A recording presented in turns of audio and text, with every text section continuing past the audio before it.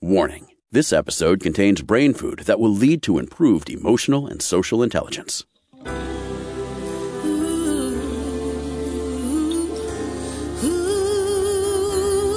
Give us 1 hour and we'll help you change the way you think about happiness. Harvesting Happiness with Lisa Cypers-Kamen is fresh, optimistic, and purpose-driven media that promotes well-being from the inside out. Each week, Lisa spotlights diverse trendsetters and change agents who are the greatest contemporary thinkers and doers, devoting their lives to creating a better world in which to live. Your host, Lisa Cypers-Kamen, is a widely recognized applied positive psychology expert, author, documentary filmmaker, and lecturer specializing in optimal lifestyle management. Let's get to it. Here's Lisa.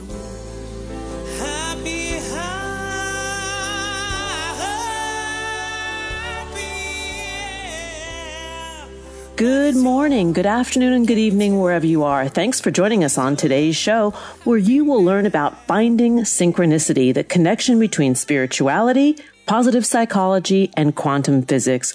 My first guest is Dr. Amit Goswami. Today we are talking about the quantum science of happiness with my friend and returning guest, theoretical quantum physicist Dr. Amit Goswami, who is a retired full professor from the University of Oregon's Department of Physics, where he served from 1968 to 1997. He is a pioneer of the new paradigm of science called science within consciousness, an idea he explicated in his seminal book, The Self-Aware Universe, where he also solved the quantum measurement problem, elucidating the famous observer effect. We've talked about this in other episodes, so you'll have to listen to those where we talk about the witness. But today we're talking about his newest book, The Quantum Science of Happiness. Welcome back, Dr. Amit Goswami. Hi, Lisa. Thanks for having me. So it is always a pleasure to be with you because I learned so much from you, and I love your joyful spirit. Thank you. Let's talk about what quantum physics teaches us about the fundamental reality of being. Yes, quantum physics is fundamentally different than the scientific opinion that is prevalent among many scientists today, a very false ideology called scientific materialism. Everything is matter. Now, this excludes many things. Like we have access to meaning, all human beings possess meaning, it excludes that. All human beings have feelings, it excludes that. Human beings have intuition, human beings have spiritual experiences. All of that is excluded in this philosophy of scientific materialism. So what has happened, the world of science has become very cloistered in a shell, which can only talk about human beings as machines. So quantum science is a big liberation from it because we cannot understand quantum physics without changing the paradigm and accept a new paradigm that consciousness is the ground of being, not matter. We are made of consciousness, not matter. Matter is the hardware. Consciousness expresses itself using the hardware.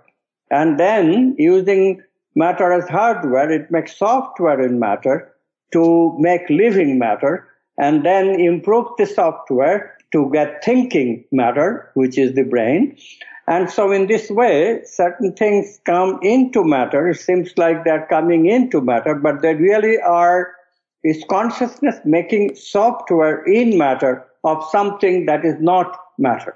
In other words, our vital energies, mental meanings, archetypal intuitions, they are not material. It's pretty obvious if you're a non-scientist, but scientists who are prejudiced about matter being everything, for them it is a very difficult thing to accept, because their consciousness is so constricted that they don't experience any of these things that I'm talking about. Although they do experience meaning, but they just deny it. They deny that they experience meaning beyond what is in the brain. Meaning deniers. Meaning deniers in the sense that they don't accept the idea that new meaning comes from outside. They think the brain somehow makes new meaning out of old meanings that are already in it. But how can it do this? I mean, if you take any great discovery of physics or great painting or great art or even great dancing, and you will find that's impossible, that such greatness is already captured. It's not new. I mean, what creativity is by definition is the new. The scientists literally deny the existence of creativity. All creativity is rehashed for them. And that is just a wrong picture of the human being and declares the human being cannot change. And that, of course, is the biggest bugaboo. So as a result, what happens is that the basic human being is the one that the scientists approve. And people are gradually, because of their ignorance and because of the social pressure of scientific materialism, they are becoming like that. You know, when somebody tells you that you're an idiot, then you become a bit of an idiot unless you are very, very careful and a rebel at heart. Yeah.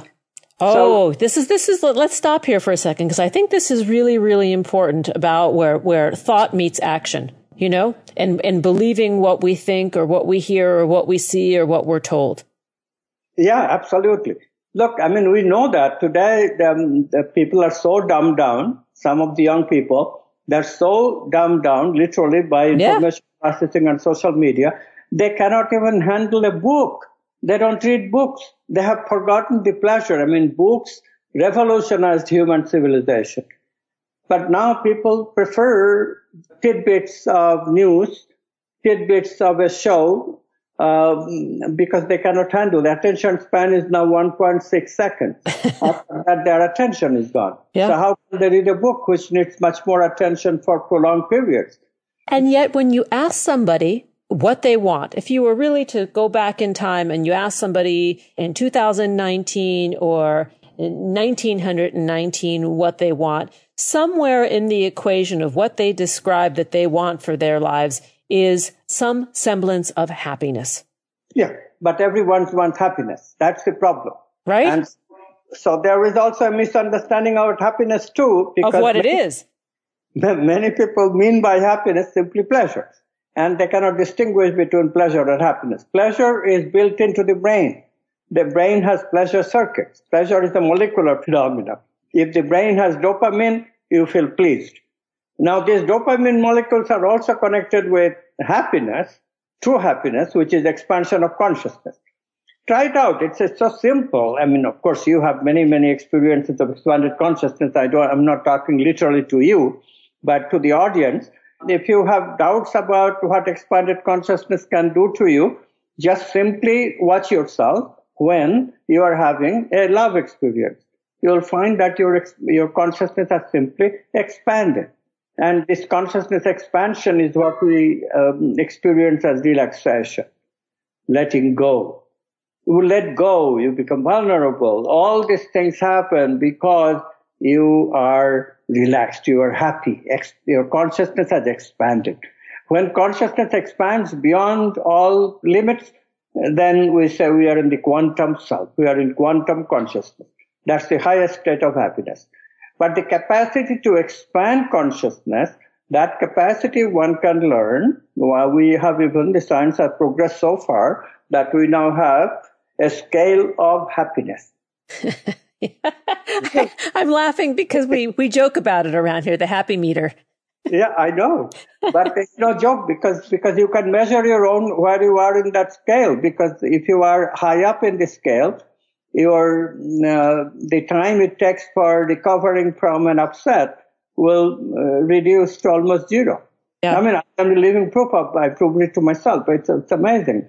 I used to get angry so quickly, and then the anger would stay and stay and stay.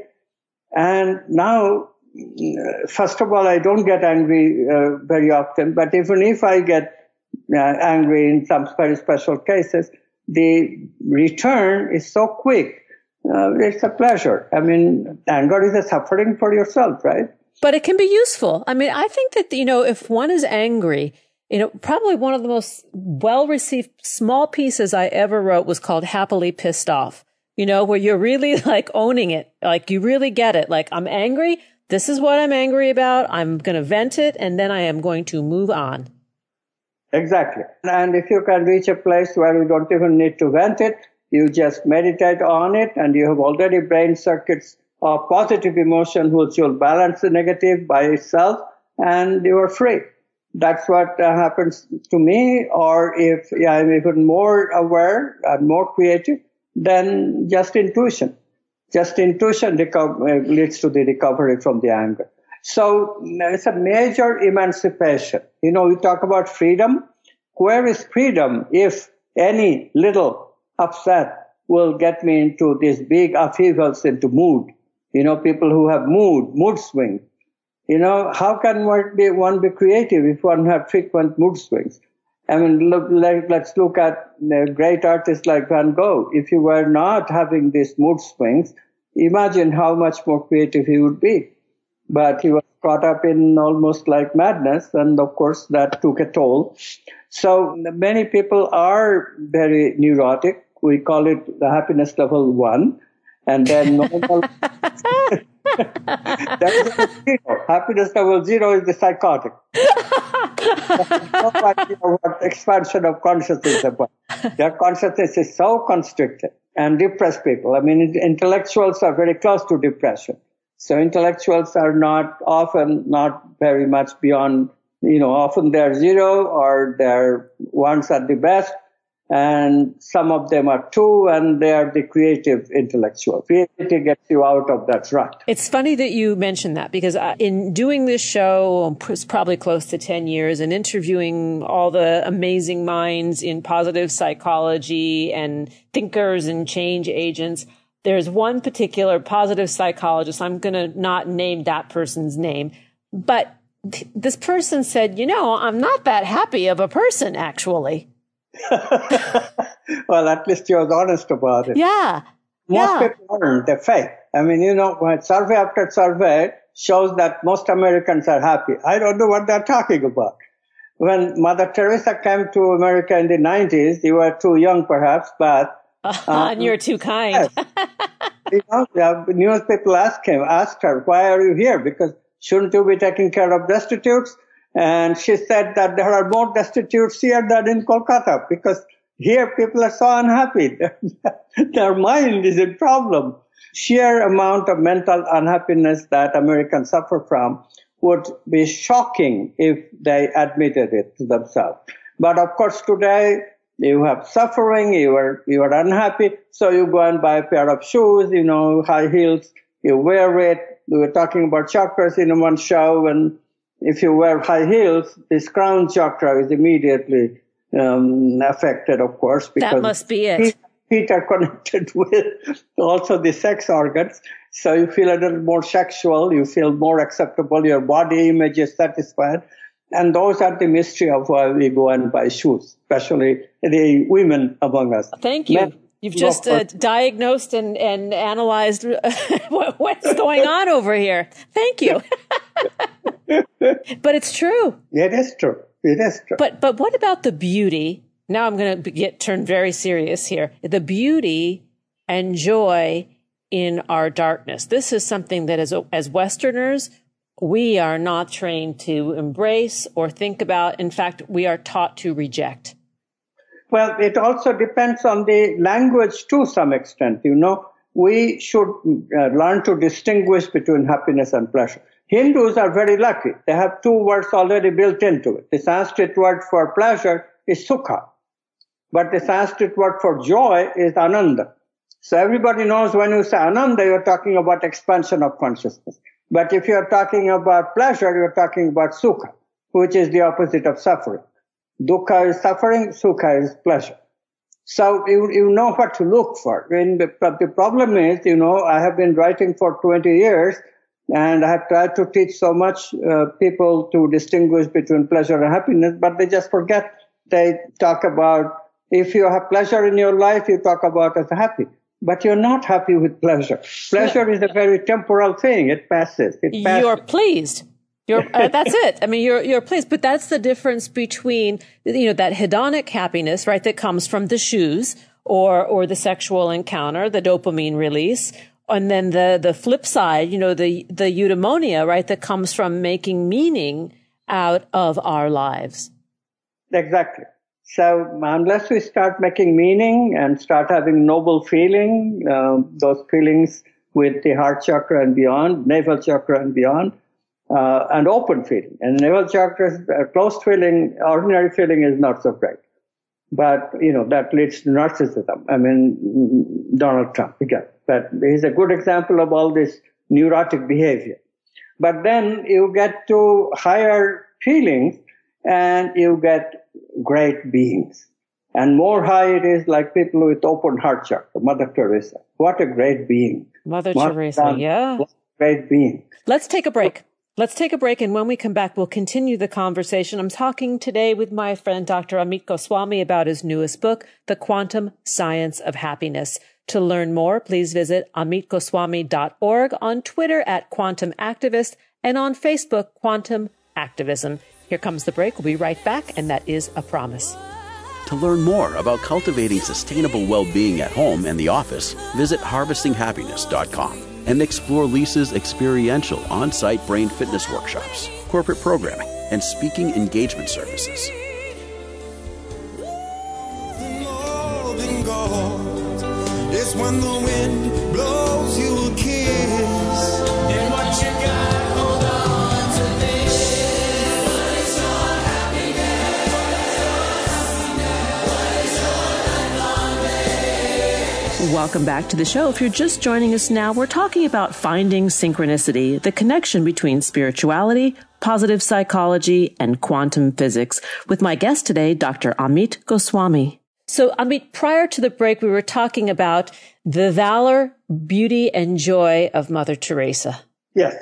So Mother Teresa deals with destitutes, and yet she is a good example of happiness of level 5. She lived in flow.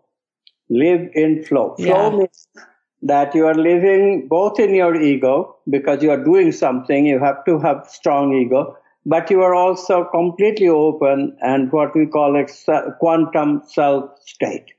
In the state of quantum self, you have no boundary. In the state of the ego, of course, you have boundary, you have ability to express, you have ability to do things, and Mother Teresa is a doer, she takes care of people. So she does both in such a way that there is just a flow. You cannot distinguish where the ego begins or where the quantum self ends. There is no boundary anymore in the action. It's like a flow of a river. This is why we say go with the flow. But let me ask you something about Mother Teresa, because it's my understanding that her journals were discovered posthumously, and it was revealed in her personal writing in her journal that she did suffer from depression. Of course, she did. At some point, she went through a lot of that. But as her state became deeper and deeper, the sadhana, then there was much more relief than before. And yes. What about the uses of adversity and depression? I mean, having had depression myself, and we talk about it a lot on the show, I'm not so sure that it is a bad thing when we learn to recognize that it's there for a purpose, to awaken us and to shake us up. Yeah, because depression signifies that your energy is ready to move on from the heart chakra into higher chakras. So depression is a reminder. Depression is a reminder because you are not satisfying your higher impulses. The higher impulse is to go all the way beyond the fourth chakra, beyond the heart chakra, into the brow chakra, where we become open to intuition and eventually integrate all of our bodies. We are not just the physical body, we have the mental, the vital, the supramental, and even the bliss body, where we can stay in Ananda all the time. So why don't we? The reason is that we can't. We are too bound to the physical. And how to liberate that is the purpose of awakening the crown chakra. So the human purpose, the happiness runs parallelly. So as we open the heart, we are happy, but we also have the occasional depression because we are not satisfying our higher chakras. We are not opening them. Then we go into opening the brow chakra. First, we have to learn how to express. So we open the throat chakra, then we open the brow chakra, and these aspects open up the higher states of happiness. Let me ask you a question about the scale of happiness. So in your newest book, The Quantum Science of Happiness, you go into this scale. And you started with, was it 0 or 1? 0 is psychosis. Yeah. 1 is neurosis. 2 is normal. Now, what mostly people are, 2 requires special attention because people fluctuate from 2-, which is the lowest level of human that pleasureful states that we are describing, human condition, me-centeredness, narcissism, plus negative emotion, brain circuits, plus pleasure. If you are, and now add information processing. Those are the lowest denominator of human condition. So that makes you a 2 minus. You have no idea of what expansion of consciousness is about. You live just a typical, minimal living possible for a human being. And still you are not neurotic. So it's still sounds scary, a 2 minus. Of course, you are not taking advantage of any of the potentiality that you have. So you start becoming aware of the potentialities, you get into a little bit of creativity, a little bit of meaning, immediately you become normal. Today, most people, not most perhaps, but still many, many people live in subnormal state, 2 minus. There are more 2 minus than 2 and 2 plus. And 2 plus is what Maslow used to positive mental health. So you do a little bit of positive things. You give, you express yourself, you become a little creative, you express feelings, you forgive people, you don't keep grudges, you become 2 plus. Level 3 is when you have emotional intelligence. This state, very, very important state. When we become aware that those negative emotions don't have to perturb us so much, we can develop positive emotional brain circuits, we can creatively explore feelings and archetypes, this beauty that you are talking about, love, we have been talking about a lot, any of the archetypes, truth, abundance, wholeness, goodness, they all take us to these states of 3, where we have positive emotional brain circuit, a sort of a representation of these archetypes with teacher's guidance, with available guidance. So it does not go all the way in the expansion, but some extent. And that expanded state of consciousness we call level 3 of happiness. You have emotional equanimity to a certain extent. Can it be even better? That's a level 4 where you start really, really exploring the archetype. But you can get caught into that too. Like Mother Teresa got caught in the heart and did not explore the higher archetype than that. So how high can we go? What have you identified? Is 4 the top or 5? Well, if you go beyond, you learn to express beyond, and then you go into beyond, your third eye opens, and then all the other archetypes becomes available. And then you really can handle things like power, abundance, wholeness especially, those things, and they take you to levels of satisfaction. When we begin to get levels of satisfaction, depression will never touch us for more than a few moments at a time. Are appropriate. When there's loss, and then the appropriate response to loss can be depression. That's normal. It's normal, exactly. But that doesn't happen anymore. If you have archetypes in your life, then you lose love, but the love of the archetype will rescue you from depression. Because the archetypes themselves become a being on your life. I know it myself. I know from my personal experience. So, it's amazing. Who's your archetype?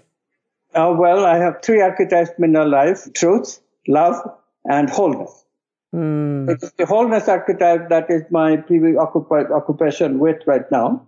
I have, to some extent, explored love quite a bit.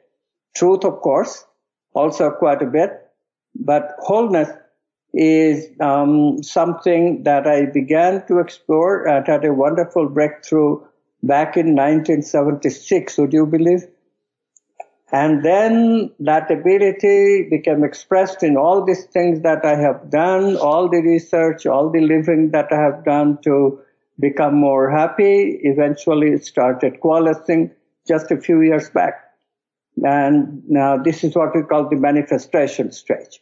So my particular case, in a way I'm just a pathetic case because it took 40 years for me to manifest some wholeness in me. You're a consumer of your technology. But better late than never. Yeah. So I'm happy that it's finally happening, but there is still some ways to go. And I think that is probably the biggest gift or kernel that we can share with people, is that it is not this sort of spontaneous joy that's saccharine sweet and comes over us like a tsunami of permanent, annoying yellow smiley face. That what we're talking about, that contentment or equanimity or life satisfaction of being able to embrace anything. Yeah. That's happiness. That's happy. Now, I wouldn't say this is where complete wholeness has been achieved. No, I haven't gotten that far, that you have total equanimity. Total equanimity is, that will require maybe another incarnation. Another 40 years. It's part of the practice. Or more. Now we are really talking about doing the whole thing. I mean, this is like, we call it quantum enlightenment. By the time you are established in wholeness, you have wholeness represented in your being, you are really more or less an enlightened person. You live in flow, more or less. You will never get depressed. I mean, Mother Teresa lived in flow some of the time. She was taking care of the destitute. Certainly, there was so much love in her heart. But at other times, as you have pointed out, indeed, there were episodes of depression. There are a couple of people. One is a poet in the state that I was born in India, called Bengal, named Rabindranath Tagore. He was a Nobel Prize winner poet. His songs are so beautiful, but he wrote songs, he wrote poetry, he wrote novels. He was a genius. And he seemed to have this kind of life of flow. Among Westerners, Walt Whitman is a good example of somebody who probably lived in flow.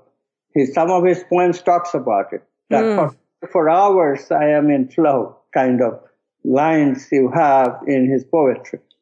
So now people all over the world who have got into the wholeness archetype, it is a wonderful state to live, and it's not like mystics where you leave the world. The wholeness people, they stay in the world. This is the beauty of this particular archetype. They're grounded. They're of this world. Of this world. Yeah. Yes. We are out of time. Oh my goodness. We'll come back and we'll do more together, because I love the time that we get to spend together. The book we've been talking about today is by theoretical quantum physicist Dr. Amit Goswami. His newest is The Quantum Science of Happiness. I mentioned one thing. This book, Quantum Science of Happiness, is written with a psychotherapist named Sunita Patani. Sunita Patani. So co-authored. The Quantum Science of Happiness is co-authored. To learn more about Dr. Amit Goswami's work, please visit amitgoswami.org. On Twitter, you can connect at Quantum Activists. On Facebook, Quantum Activism. And for the new book, The Quantum Science of Happiness, is there a website for the book as well? Not yet, no.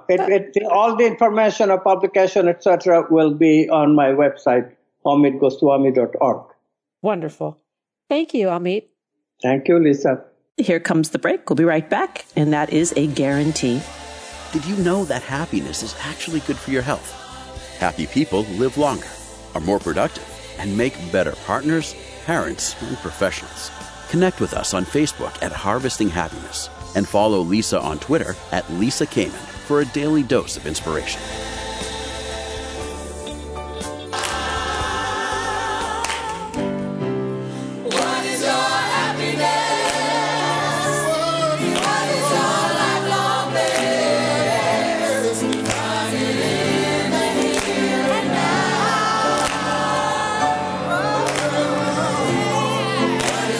Welcome back. If you're just joining us now, I urge you to download and share this episode. Why? Because sharing is caring. It's kind, free, legal, available 24/7. And we're talking about something that I find super interesting, and that is finding synchronicity, the connections between spirituality, positive psychology, and quantum physics. My next guest is Dr. Oliver Robinson. Oliver Robinson is a psychologist and interdisciplinary thinker whose work traverses adult development, dialectical thinking, science, and spirituality. We're here talking about his newest book, Path Between Head and Heart. Welcome, Oliver. Thanks for joining us again on the show. Thank you so much for having me. Oh, well, it's a great pleasure. First, I want to give a little background on you. You are a professor in the UK, and I'd love for you to talk about the work that you do at your university and what What was the genesis or the inspiration for this book? Well, so yeah, at my university, in my daily life, my research focuses on how we all grow as human beings, mainly across adult life. So my specialism is adult development. And I look at that in a whole variety of ways. And I have researched spirituality and how that sits within adult development, as well as various crises that are linked to particular age groups or life transitions. And I've also been looking recently at how the contents of our dreams relate to particular life experiences, life events, crises that we're going through. But I've always had a sideline interest outside, which kind of sits slightly beyond my work as a psychologist, in the interdisciplinary space that traverses science and spirituality. And I've helped organize conferences in that area. I've written in that area.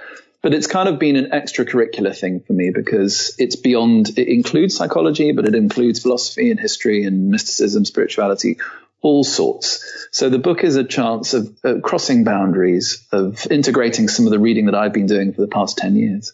And it's a great read. In the book, you talk about, interesting people who have dabbled in this area, that I would say the convergence of heart and mind. Particularly I'm interested in Albert Einstein and Darwin. Talk a little bit about these figures and how their curiosity in this realm inspired you. Right. Well, what I found, the more that I looked at the development of the past few hundred years, the key developments in science, but philosophy as well, what I realized is that the people who were really moving things forward, who were thinking in new ways, were doing so in a way which was integrating some of the insights and practices they were exploring in spirituality. Now, Einstein famously was fascinated by a whole range of spiritual matters. He talked about Buddhism. He talked about this idea that we're more than our isolated selves. He even talked about God in his own way, but he was, very explicit that he wasn't religious, but this was an interest for him. And he would meditate. I don't think he would have called it meditation, but he would go into these deep reveries, these deep flights of imagination. He would go deep within himself. And he was famous for saying that he felt that the imagination was more important than the measurement or reason. He felt that was the source of great leaps forward in how we understand ourselves and the universe. And so he was a good example of someone who managed to bond the real benefits of the real insights that come from both science and spirituality. But so many key figures managed to achieve this, whether it was Humphrey Davy, a century before, whose insights in chemistry were unparalleled, but was also exploring altered states of consciousness and was a deeply spiritual person, but again, in a very unconventional way. He was not much interested in the observances of religion. And then in the insights of quantum physics, Schrödinger, probably most famously, was really interested in mysticism and particularly Vedanta, which is an Eastern philosophy. And that enormously influenced how they made sense of the extraordinary paradoxes of the quantum world. And more recently, I point to Jane Goodall, the primatologist, who's deeply spiritual as well, and also writes about how she feels that the qualities and insights that she's developed from spiritual practice and from interacting with the natural world in a spiritual way have been integral to her life, but also to furthering her science too, with all its rigors and requirement for reason and mathematics. What I love about the people you have shared is obviously these are great thinkers, high intellect, and yet the heart and the matters of spirituality are parallel in their lives and in their practices. Absolutely. And they, in a sense, have provided this kind of this ideal, and indeed many have, this ideal of what happens if you manage to cultivate your intellect and also cultivate your heart and your soul. We want to define that. But certainly that part of yourself that doesn't fit within the strictures of reason, thinking, and language so easily, the things that it's harder to say but easier to feel, they are such a big part of being human. And you can cultivate them just like you can cultivate thinking. So just how you can educate yourself to think more clearly, and to reason more accurately and to critically examine things better. You can cultivate feelings. You can cultivate your capacity to have a sense of peace or well-being within yourself, and indeed a sense of joy and positivity towards others too. And that is in many ways what spirituality is. It's that disciplined, long-term cultivation of that part of yourself which sits slightly beyond the intellect. And when we talk about cultivation, what are some of the practices? I mean, I think I know what you're going to say, but I would rather you share some of the practices that lead us to this more developed place. Well, crucially, all the practices that I mentioned in the book, and I'll briefly list now, are those which lead in a direction that's slightly away from, or certainly in a kind of natural tension with, reasoned thinking. Because we think an awful lot. It's rather hard to turn off the tap of thought. We tend to kind of have this internal monologue going through our minds most of the time. But certainly I think that there are a range of practices which allow us to exist in a way where we are more directly in the present moment and in our feelings and in our bodies than in our minds and our thoughts. And meditation and yoga are probably the most famous. There are various forms of contemplative prayer that I would mention as well, but also things like forms of poetry, famously the Japanese form of poetry, haiku, which is about trying to encounter things in a kind of pure sense of exactly how they are without trying to explain them too hard, trying to sort of convey with what you perceive in your heart in words. But I'd also refer to something called deep listening, which is just simply encountering music in a spiritual way, using music in a spiritual way. Also, practices which involve trying to explore what you feel your purpose is in a way where you're not trying to rationally discover what you're supposed to be doing here, or where you're supposed to be going with your life, but you're trying to, as it were, cultivate that deep sense of gut feeling, which leads many people towards making some of the biggest decisions they ever make. Most people will describe making their biggest decisions not based on reason, but on a deep sense of what they feel is the right thing to do. And again, that can be cultivated too through particular ways of exploring our inner world. I have a couple of questions. The first is to ask you to elaborate a little bit more on deep listening, because I've never heard that term. I mean, I believe I understand what it means, but what a lovely way to refer to being present, with music or with others. Yeah, sure. The phrase was from someone called Judith Becker, who wrote a book about trance, but using music to elevate consciousness in a way. And she referred to this idea of deep listening. And well, music is a wonderful example of why the very same thing can be encountered in two ways.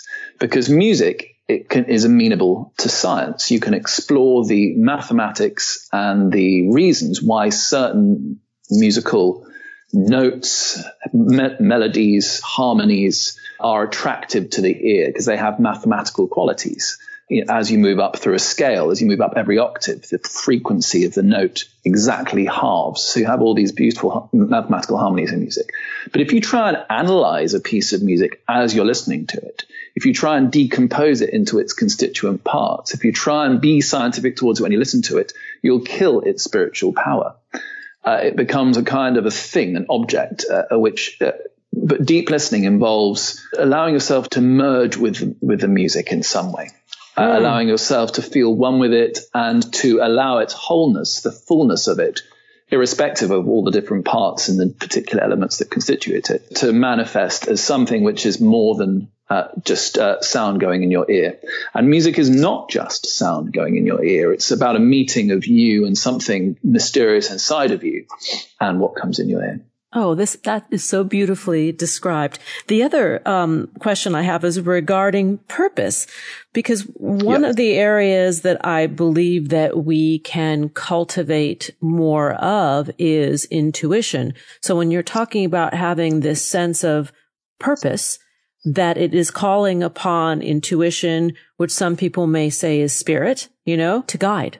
Yes. Exactly. So science has always been a little bit wary of purpose because the scientific project, which started with Galileo and Francis Bacon and people like that, they tried to, what they were doing was trying to avoid talking about purpose.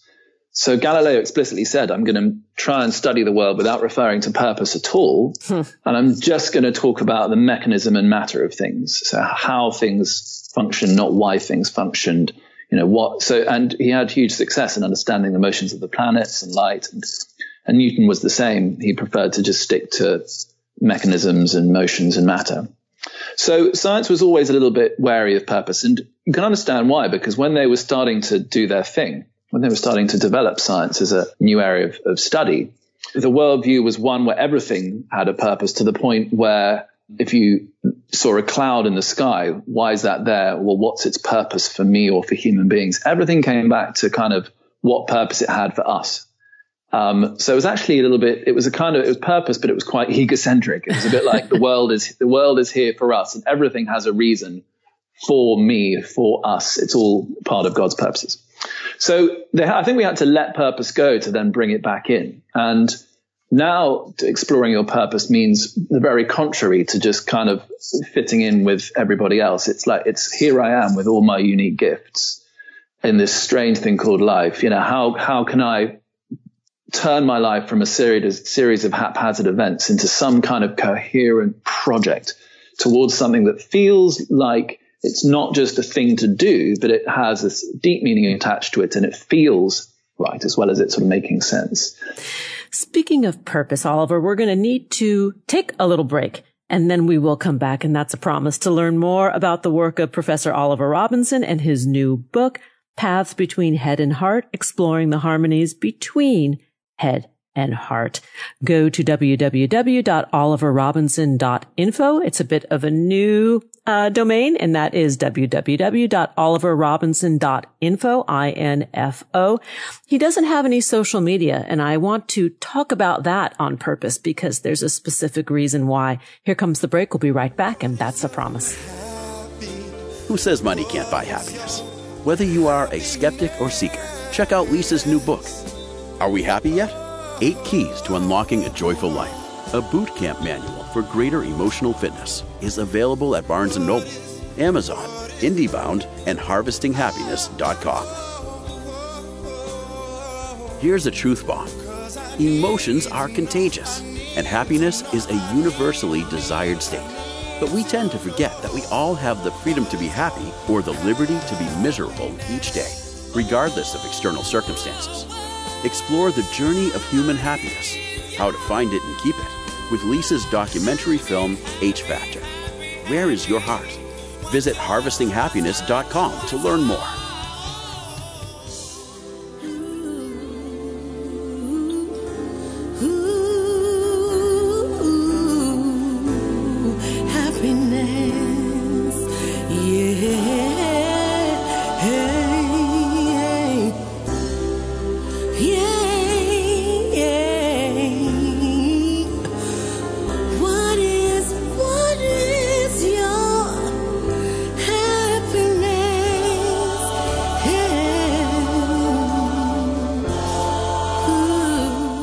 And we're back.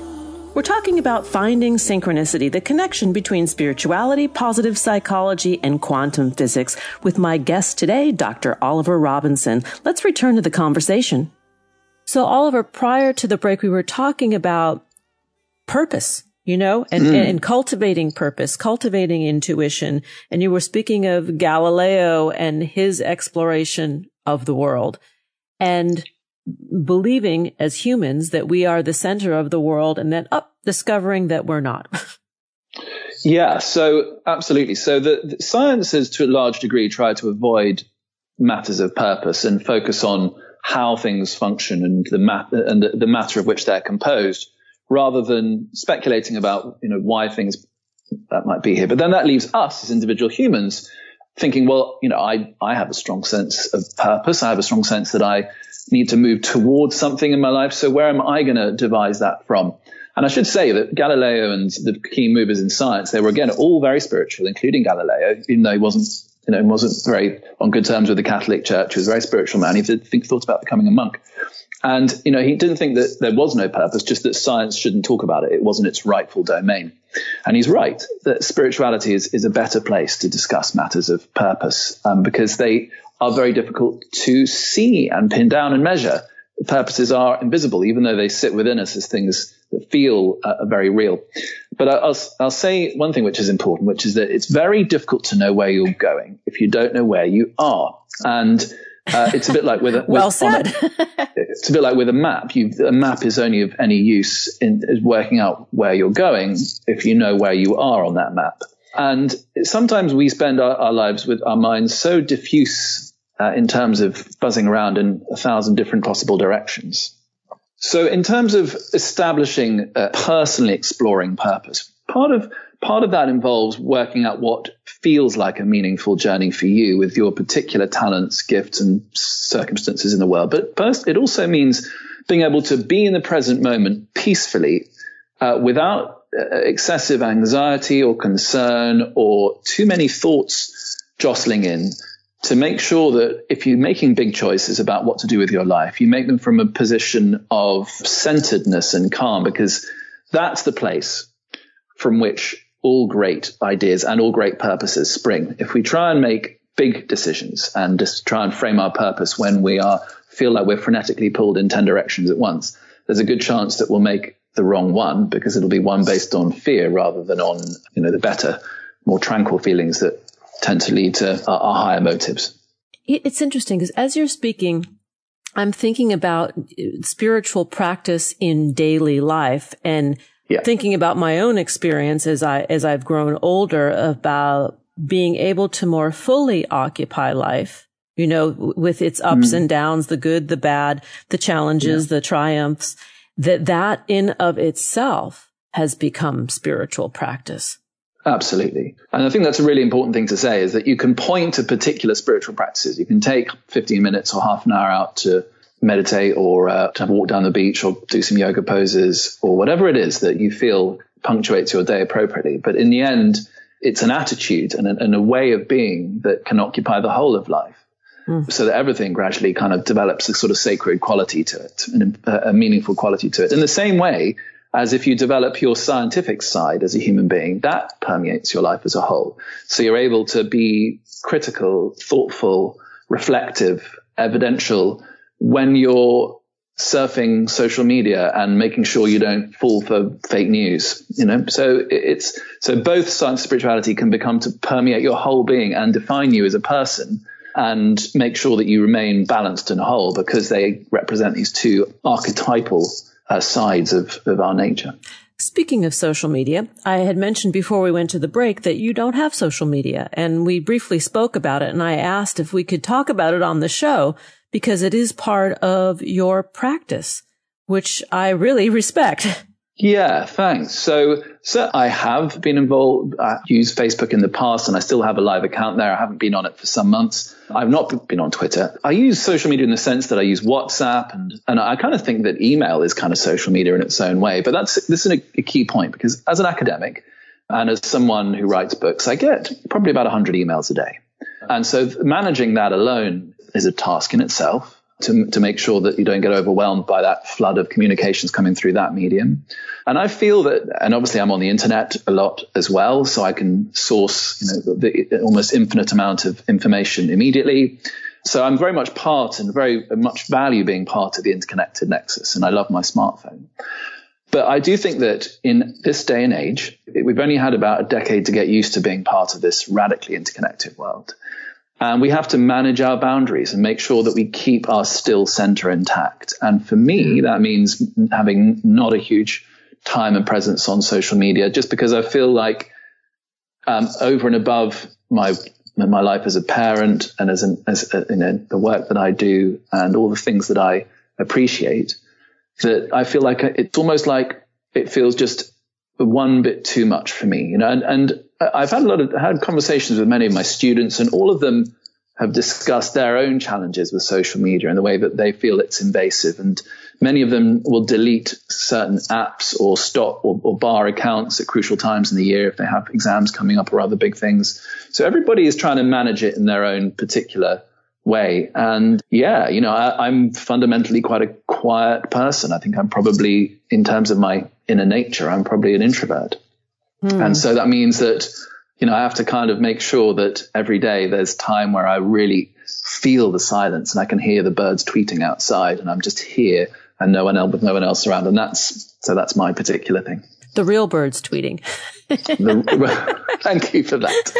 The real birds tweeting and real faces. Yeah. So I appreciate that's the balance that I've found, and everyone will find their own. But I do feel that it's challenging to be alive right now in a new way. While growing interconnectedness around the world is something to be embraced, we have to make sure that we manage our own wholeness and our own health, because all of us now who have smartphones and are on social media and email have instant global effect. You can press a button and someone on the other side of the world will respond within a second. And that means that we're kind of spread out. We're like ourselves are smudged out through cyberspace. And that can mean that you kind of lose, as I say, that still center, that sense of being embodied and singular and right in the present moment. I think partially one of the reasons why things like meditation, but also ecstatic dance practices like 5 rhythms are growing in popularity is because they, in this day and age, having your attention fully in the present moment is more important than ever. I couldn't agree with you more. For me, I too am a meditator and I practice yoga, and that has actually helped me cultivate both inner and outer space, that the ability to be more present, but also the ability to be more focused. When I do need to activate the brain power, I can be more spot on and productive. I mean, that is the benefit, the byproduct. Absolutely. Have you ever tried any spiritual dance practices? Well, yes, because I'm a tango dancer. So for me, that is one of the most spiritual of dances. It's not, I'm not a whirling dervish, but, we're the ecstatic dance in that way. But yes. I agree. I think tango is an incredibly spiritual dance. The way that it channels feeling, goodness. Yes. But for me, 5 rhythms, which I know is popular in the USA as well. No, I don't know it. It may be, but not amongst our listeners. Tell us what that is. Oh, well, yeah. So it originated in California at the Esalen Institute. So a woman called Gabrielle Roth wrote a book called Maps of Ecstasy, I think it was. But she also developed this practice called 5 rhythms, which is it's a meditative movement practice where you move your body following 5 rhythms in a defined sequence. And I'm going to have to now remember what those are, but in no particular order, just as they come to mind. There's lyrical, chaos, staccato, stillness, and one other that's just not popping into my mind right now. So it's this journey through rhythm. Oh, wow. It usually takes about an hour or 90 minutes, and people come together as a group, and there's no agenda. It's like meditation in that there's nothing, you can't succeed or fail. So whatever you do for that 60 minutes is right, whether that's just standing still and wiggling or flailing around or moving in whatever way the music moves you. And it's freeing. It's very embodying. What's nice is that typically over the course of the hour or two, you radically lose a sense of self-consciousness. So you kind of leave your ego behind a bit and you feel things more deeply than you normally would. So there are now probably 20 regular classes in London alone. It's become a big thing. So, and I do talk about it in the book in the chapter on thinking and feeling. And yeah, I think it's an important innovation. That's what's a nice thing about spirituality these days is it's not anchored to the past. Lots of people are coming up with cool new ideas. And if they move people and they catch on, they, like 5 rhythms, they become kind of more and more defining of our spiritual landscape and of our culture. Well, I am definitely going to go seeking 5 rhythms. Even though the birthplace is right in our backyard here, that doesn't always mean that we know about it. Sometimes it takes off in other places, which is kind of interesting. Speaking of the book, I'd love for you to read a passage before we go. Sure thing. What I'm actually going to read is just a couple of paragraphs on science and spirituality. So I say here, science pursues truth through its methodology that links the collection of external evidence with mathematics and reasoned thinking. The intention in the scientific method is to elicit dispassionate and objective knowledge about the external world, which transcends any individual point of view and is superior to common sense. Spirituality pursues truth not as something beyond subjective consciousness, but as a state of awakeness and higher awareness within it. Through practice, the seeker connects with a ground of being beyond ego, which is felt to be a source of authentic love, compassion, and peace, and that connects people and other living things together. It is as though we are all cups of ocean water, and through spiritual practice, we eventually realize our true identity is ocean, not cup. Well, that's so beautiful. And I'll add in one final element towards the end, which is the dialectical approach to understanding science and spirituality, as well as being accurate in a factual sense, also represents an aspiration for development, such that the logic and rigor of the head and the feelings and intuitions of the heart find a healthy balance. To develop your scientific side is to enhance your knowledge and awareness of the world around you, to take an impersonal, unbiased view of yourself and others, to link rigorous and methodological observations to reason predictions and theories, and to understand the mechanisms and mathematics that describe how things work.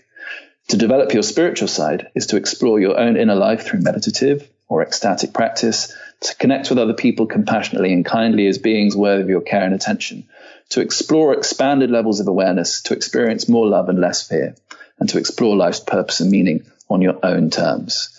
These two trajectories of development work particularly well in combination.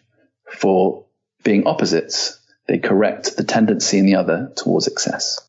My guest today has been Professor Oliver Robinson. The book we're talking about is Paths Between Head and Heart, exploring the harmonies between head and heart. The book really talks about how science and spirituality can contribute complementary perspectives to our understanding of ourselves and of reality more generally. To learn more, please visit www.oliverrobinson.info.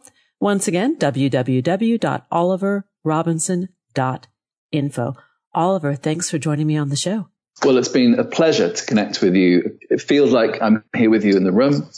I agree. Even though I'm on the other side of an ocean, and I look forward to chatting with you again soon. Me too.